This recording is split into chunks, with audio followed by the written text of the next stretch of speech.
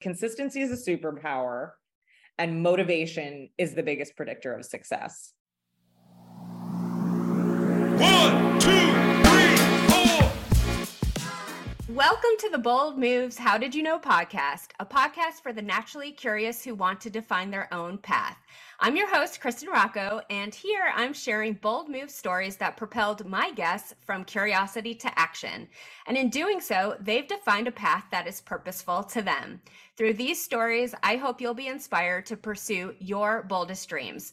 With me today is Amy Shoenthal. She is a renowned journalist, author, and marketing industry veteran. As a top contributor to Forbes Women, she shines the spotlight on those who have been historically underestimated, yet they're doing the work to solve society's biggest problems. Her work has included interviews with so many people you all have heard of, but to name a few, Senator Mazie Hirono, Tory Burch, and Marie Kondo. She's got a book coming out in the spring. It's called The Setback Cycle, and it's about how founders and leaders triumph over setback. She also boasts a 2-decade marketing career working on some of the world's largest brands like Procter & Gamble and Google. And now she's working in a consultative role, helping brands shape their narratives and captivate audiences. She's got a slew of other things going on, y'all. So I'm going to go ahead and stop there and we'll get into all of it. But welcome to the show, Amy. I am so happy to have you today. I'm so happy to be here. Thank you. Yes, like I said in the introduction, you have done so much in your career, and I think you captured it as a portfolio career because you really haven't been focused on one thing. It's always been much broader, many more different lanes of things that you're working on at any given time. So I'd really love for you to tell everybody about how you got started in your career. So where did it all start, and how has it evolved over the years? Sure. Well, I think the reason I do so many things beyond just the day job, whatever the day job has been at any given moment throughout my career, is because I got into that habit in journalism school. I was at the University of Maryland, and in order to pass, it was like a very rigorous journalism curriculum. And in order to pass our classes, we had to get 10 articles published every semester in outside publications. And so it couldn't just be the, campus newspaper. It had to be like, we had to go be freelance journalists in addition to our coursework. And for me, in addition to, I had a part-time job on campus. I was part of the work study program. So I always had a part-time job where I worked a few hours a week. And so I have been juggling a lot of things for a very long time. And I think when you get into that habit at a very young age, you learn how to juggle it. And so when I started my career, I graduated and I went into a public relations job, which then evolved into a social media marketing career. I always wrote on the side. I always sought out publications that I could write for.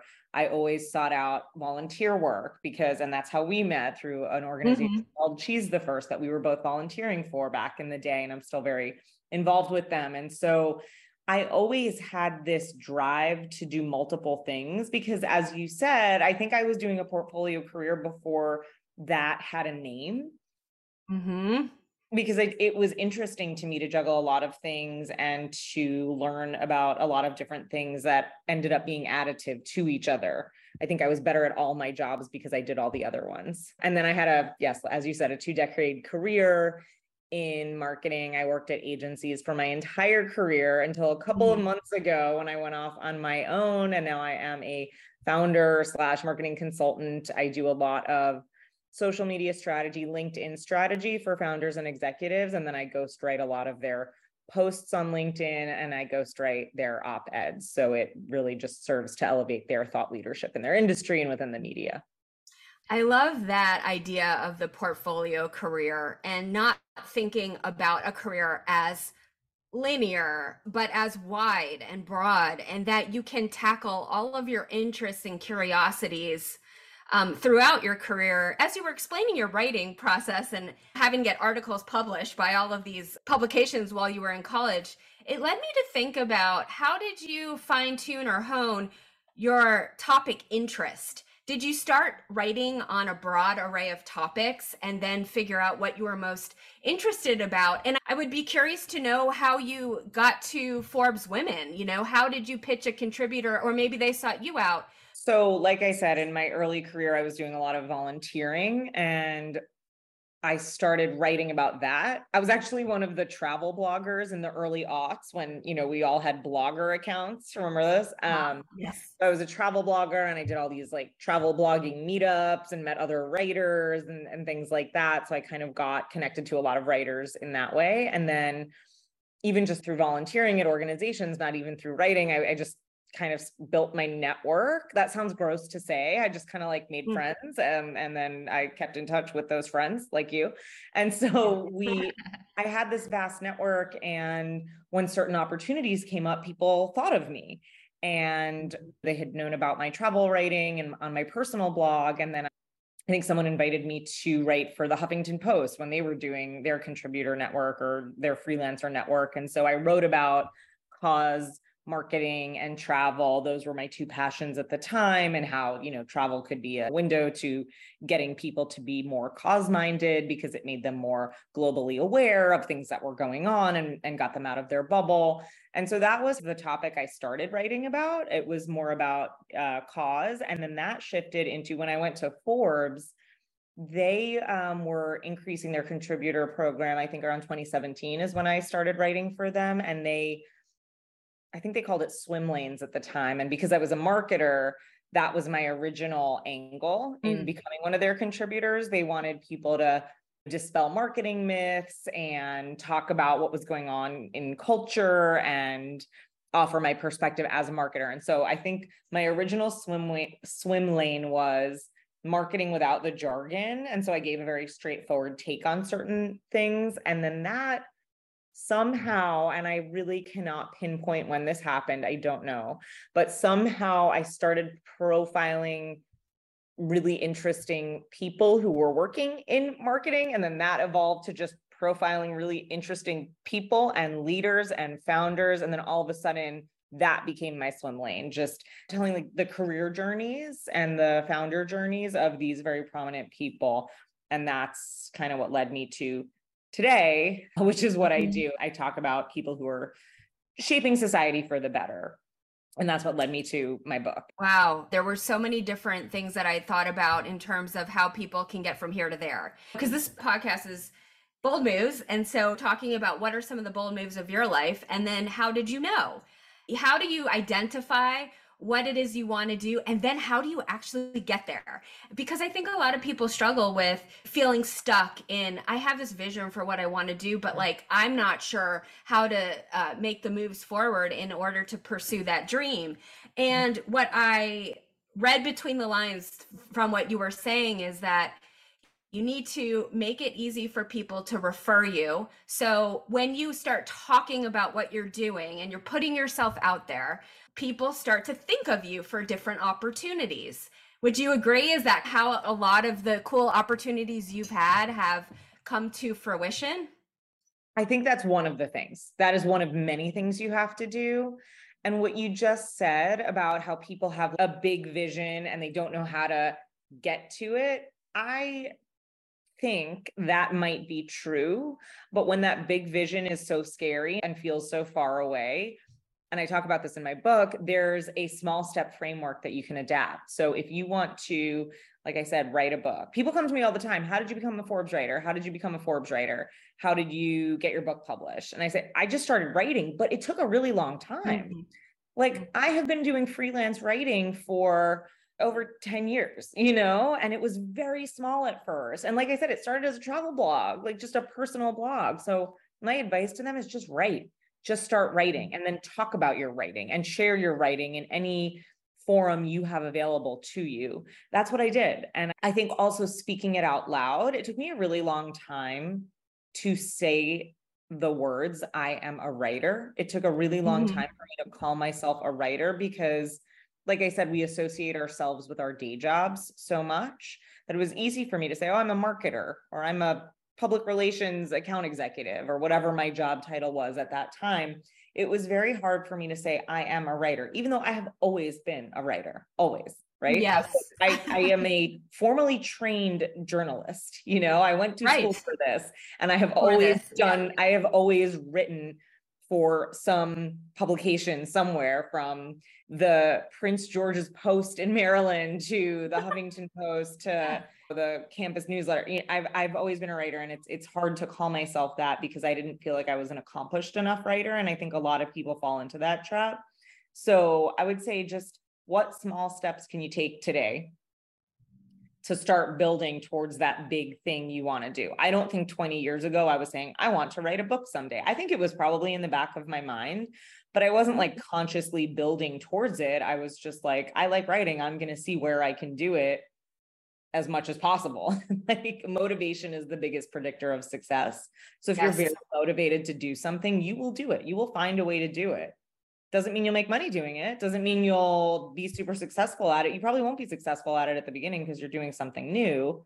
But if you practice, consistency is a superpower, and motivation is the biggest predictor of success. Success comes over time, and sometimes you have to reevaluate what success is in the moment. So, Amy, writing every day could have been classified in those early days as a measure of success, just sitting down and actually doing the act of writing. And then as the goalpost moves, as you get better at your craft and you start finding new opportunities, then it's, oh, okay, well, now I can be published in a publication and that, right? And so it's not trying to set success up at day one for what that really big audacious goal is, but what are those incremental steps that you can achieve along the way to help you get there? People always say to me, wow, you're so well connected.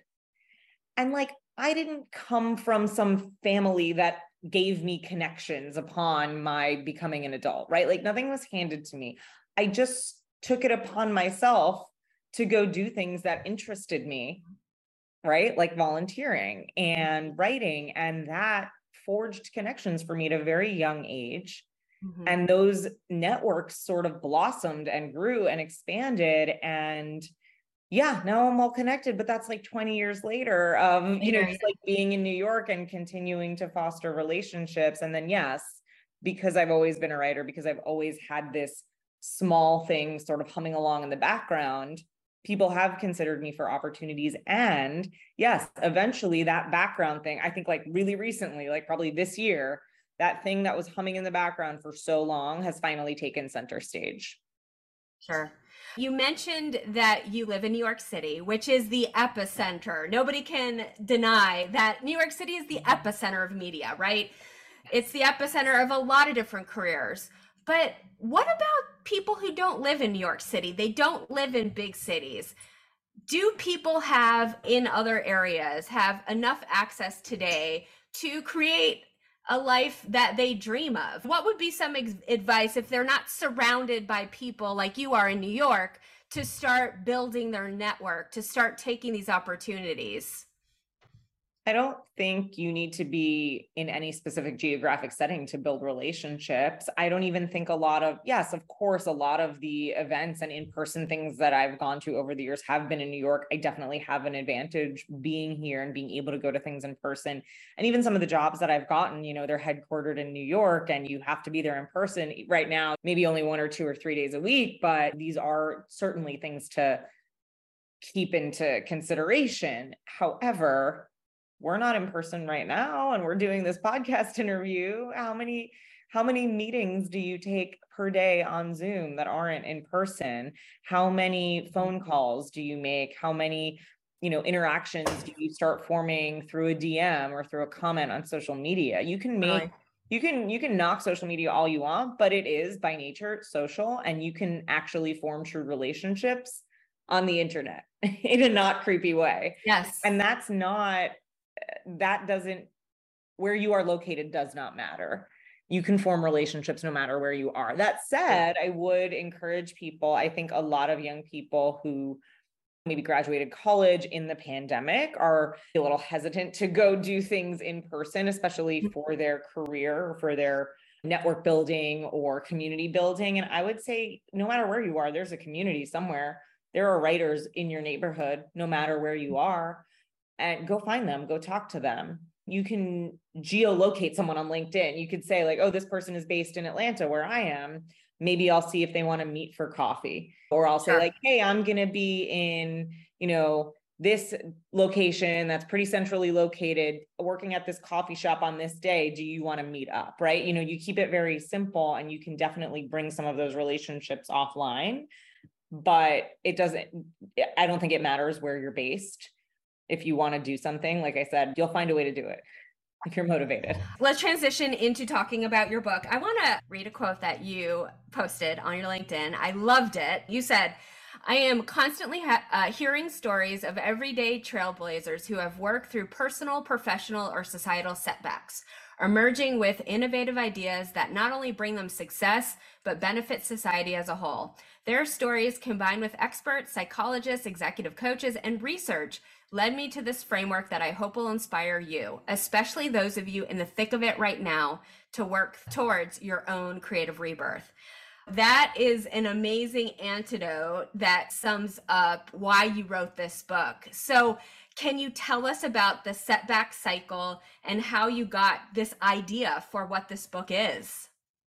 Sure. I got the idea from interviewing so many founders and leaders over the past 6 or 7 years. I noticed that in every interview, no matter who it was, whether it was a politician, a celebrity, a fashion designer, a fitness instructor, or a brand new founder, that when they were telling me their story, they really lit up and got so excited when they started talking about how they emerged from some sort of setback, not necessarily a major one, but that always seemed to be the very pinnacle of their great idea. And I just started noticing it. And once I noticed it, that's all I could see. And I was like, why is this happening? It seemed like it was bigger than the commonly understood phenomenon of learning from your mistakes, or it wasn't always necessarily classified as like post-traumatic growth, because a setback isn't always a trauma. But these things obviously filter into some sort of phenomenon. And I started really digging into research and reading all these books from brilliant authors like Adam Grant, Susan David, Laurie Santos, the Yale professor, Carol Dweck, she wrote Mindset. And they all touched on setbacks, or Angela Duckworth, who came up with grit theory. And so they all touched on the concept of setbacks, but I felt like no one really collected the framework of why this particular phenomenon happens. And so I started taking notes from all these books, and then I started reaching out to experts themselves, some of the authors that I just mentioned. I spoke to them, and we started getting into why people get so excited about the story that they get to share of after they emerged from a setback. When you start to look at something through this lens, all of a sudden you realize that these defining moments in your life were in fact born of setbacks. One of the people I interviewed for the book, she didn't realize that she embarked on this wonderful marketing career that she started in the 1970s. And the reason she went into marketing systems was because she had studied to become a teacher. And when she graduated, teaching jobs were only being given to men because men were dodging the draft by becoming teachers. So she couldn't get a job. She couldn't get a job as a teacher. And so she took a technology class or computer class or whatever it was called at the time. Would love to be a fly on the wall in a 1970s computer class, by the way. But and then she got this amazing career that she spent like a very long time in. And so she didn't realize it until I was interviewing for this book, but 40 years ago, she had a setback that led her to her successful career. And so now that you see it, you're not going to be able to unsee it. Yeah. Gosh, it's true. Because as you were saying all of that, I was thinking, what's my setback? And then does it light me up to think about my story from there? And it absolutely does. I mean, everybody goes through those moments of hard times. And when you emerge from that, I think it's because you feel so proud of yourself. You're so proud of yourself because you had to work for it. Yes. And I have a quote in my book. I think it's from Amy Nelson. She's the founder of The Riveter, and her family has been through quite an ordeal this year, or the past 3 years. But she basically said something along the lines of, when you're stripped down to the studs, the only thing you can build is up. Yeah. And so I think that really encompasses why we grow so much from setbacks. When things are going well, you're not really trying to change anything. You're not necessarily using your most creative brain power. You're not finding innovative solutions. You're just kind of floating along. Well, this is fine, so I'll just keep going. That's why a lot of people kind of float into careers that they're not super pumped about, because it's easy and they're doing things on autopilot and they're doing things the exact same way they've always done them, and it's very easy. But then when they're forced to be creative or be innovative or, you know, come up with solutions to problems, they haven't used the part of their brain that gets them there, because everything has just been so easy. And we can go into why I think marginalized groups make the best founders and the best leaders, because they've had to use that part of their brain so often, because there's nothing but obstacles and setbacks in their way. But that is really why the creative rebirth comes from enduring a setback. And this is research-based. One of my favorite people I interviewed was a neuroscientist, and she proved in her lab that people grow more from setbacks than successes.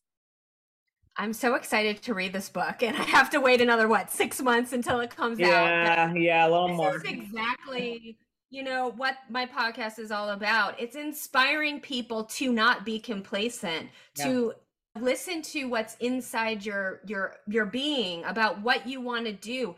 And like you said, go after that every single day. It's a baby step, but it's action. If you are complacent, then you are going to always desire and never achieve it. You have to take that action, even mini actions every day that are aligned to what you want to do in life.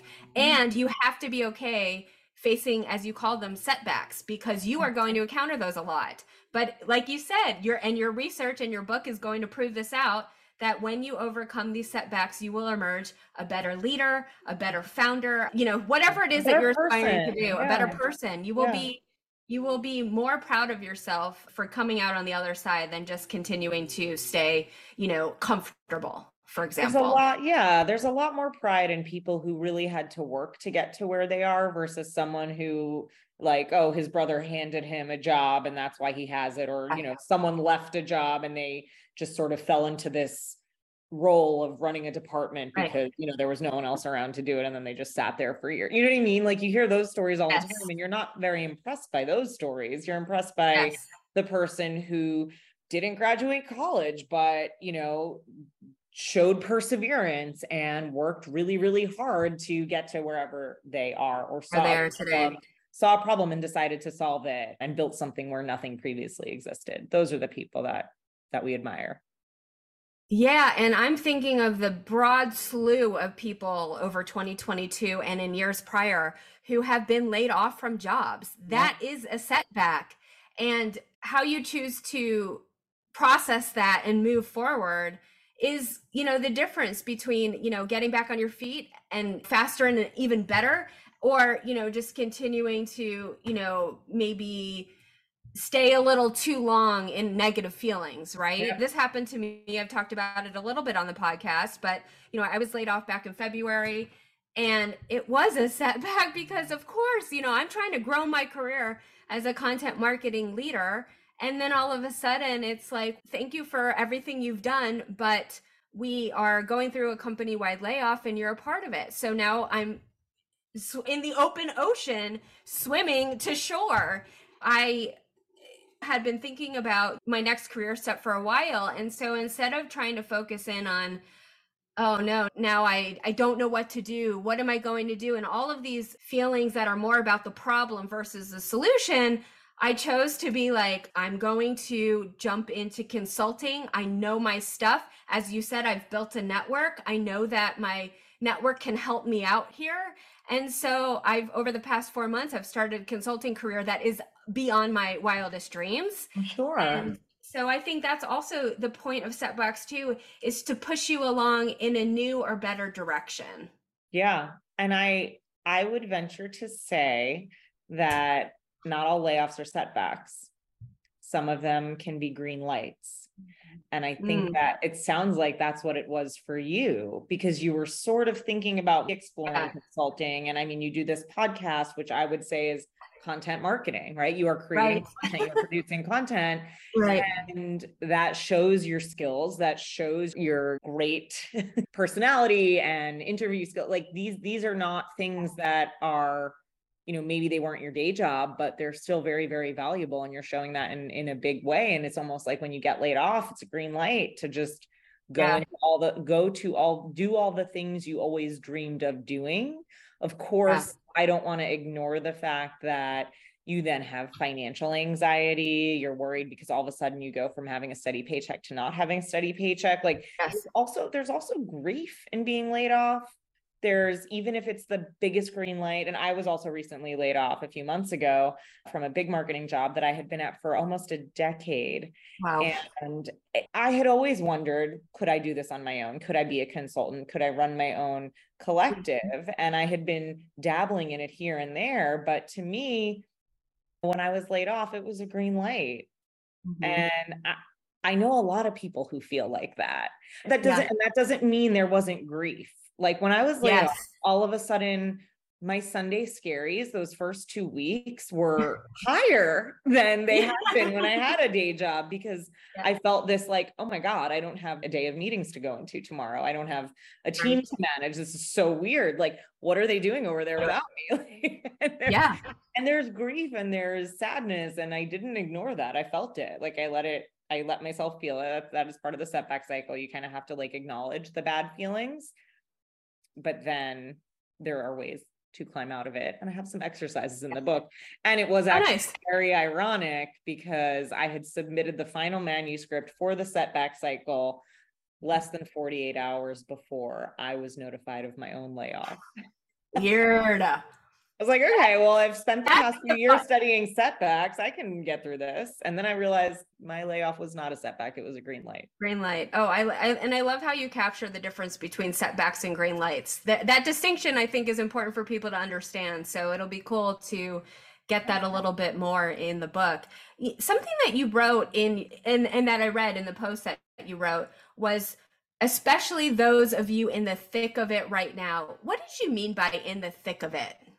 In the thick of a setback, like going through a setback and not sure how to move forward, right? If someone is identifying in a certain way, like I'm a married person, and then all of a sudden they're divorced or they're no longer a married person, right? Like this identity is like ripped away and you are in the thick of it. You don't know what to do. You don't know how to move forward. And I also want to be clear, like the setback cycle is not trying to glorify pain or encourage you to tear your life apart. Like we don't want that, but shit happens. The setbacks are inevitable. And like I said, they're not always traumatic. They're not always earth shattering, but that doesn't mean they're any less defining. You're working towards something, you're moving along a certain path and you're building and you're building and you're going towards something. And then all of a sudden that path is ripped away. And instead of going forward, you are sent in reverse. That is what a setback is. So if you are in the thick of that process where you have been working towards something, but then all of a sudden you were just sent in reverse, it causes a lot of confusion. It causes a lot of pain and it causes a lot of anxiety.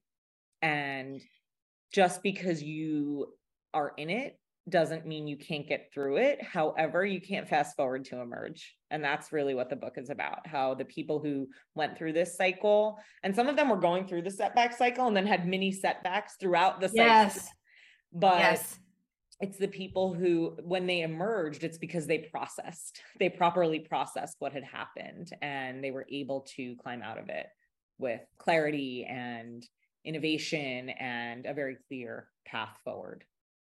So that's what I want readers to get. Is there anybody who particularly stands out as one of these people you've interviewed who faced a setback and then emerged in a better, place for themselves that comes to you? Of course. Well, everyone in the book, I have no favorites. They're all my children. And I just wrote an article about this. So I'm going to say Reshma Saujani. She's the founder of Girls Who Code. But the reason she founded Girls Who Code is because in 2009, she ran for office and she ran against a New York City representative who had been an incumbent. She had been the representative for a very long time. And Reshma got a lot of attention for her election. People were really excited about her. She was young, she was in her early 30s, and people were pumped that this newcomer was here to infuse some energy into this congressional seat. And she lost. And when she told me about how she lost, she said it was a spectacular failure. I was like, what do you mean it was spectacular? And the reason she created Girls Who Code was because on the campaign trail, she was visiting schools, and she noticed that computer classes were mostly little boys. And then she looked into why that was happening. And it turned out that girls either like lost interest or lost their confidence in computer skills and coding around between the ages of, I think it was 12 to 17. And she wanted to find out why that was happening. And it was because the teachers weren't really investing in them. And, there's all kinds of bias that we can talk about into why that happens, but that's what led her to create Girls Who Code. And so to date, they've taught, I believe it's over 500,000 girls how to code. And that's really, Wow. those are really important skills that people need. And so we shouldn't be discarding an entire gender over that. And then, Reshma had multiple setbacks after that led her to create new things. Now she's becoming a really outspoken advocate for childcare reform, both at the federal level and within the private sector.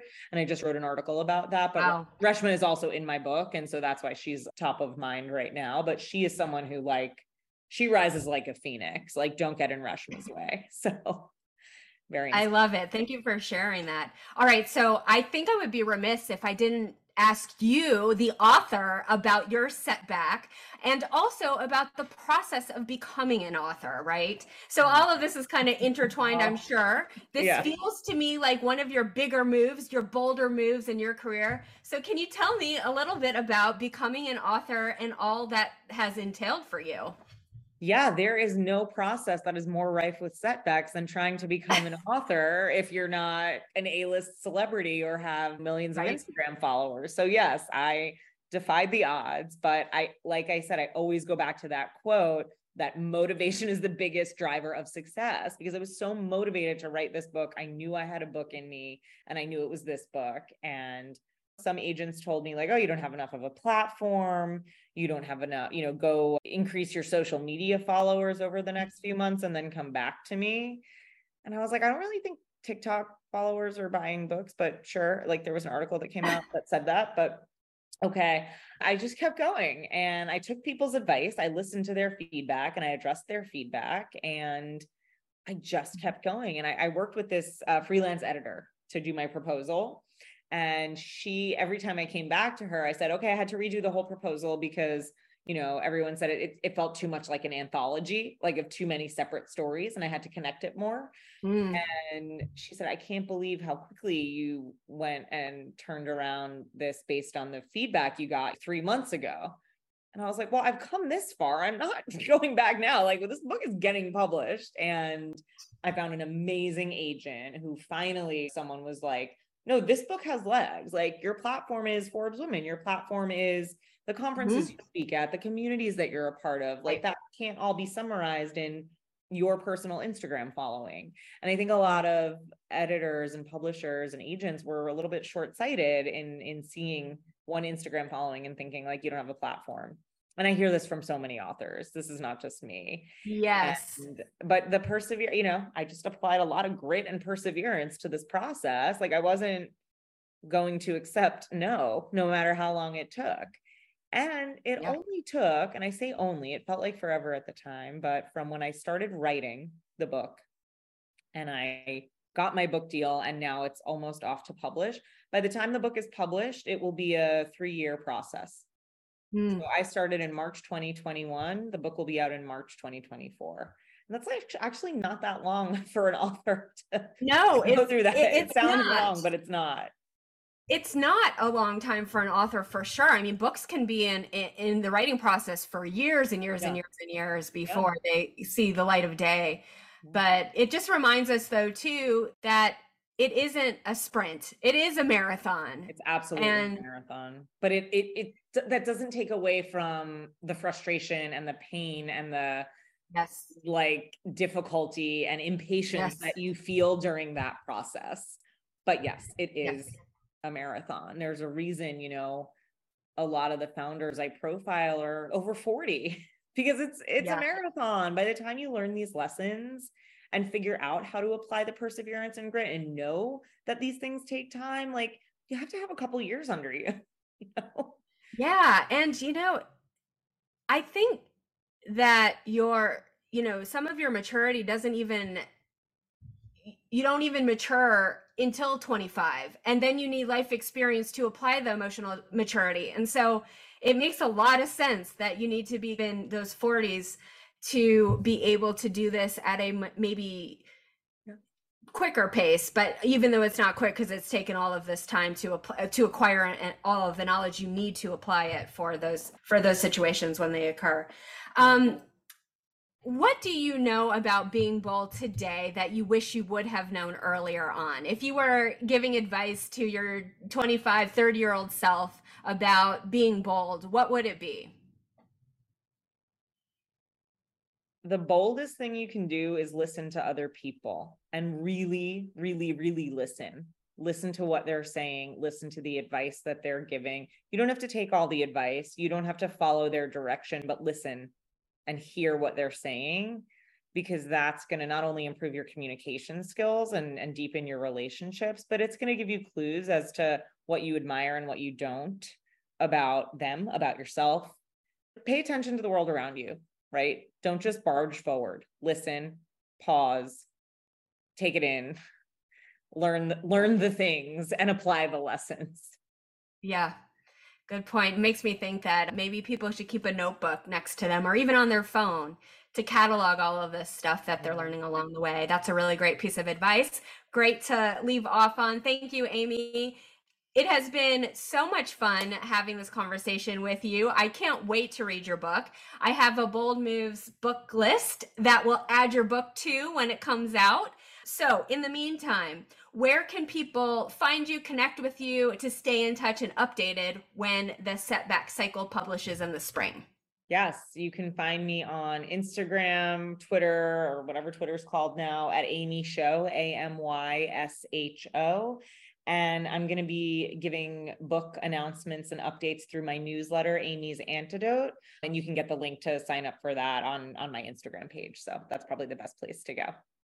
Thank you so much, Amy. This has been really, really fun. And everybody else, thank you so much for tuning in. I hope you will follow the show, and we'll see you in the next one. One last thing before I leave you today, don't forget to sign up for the Bold Moves Podcast Club.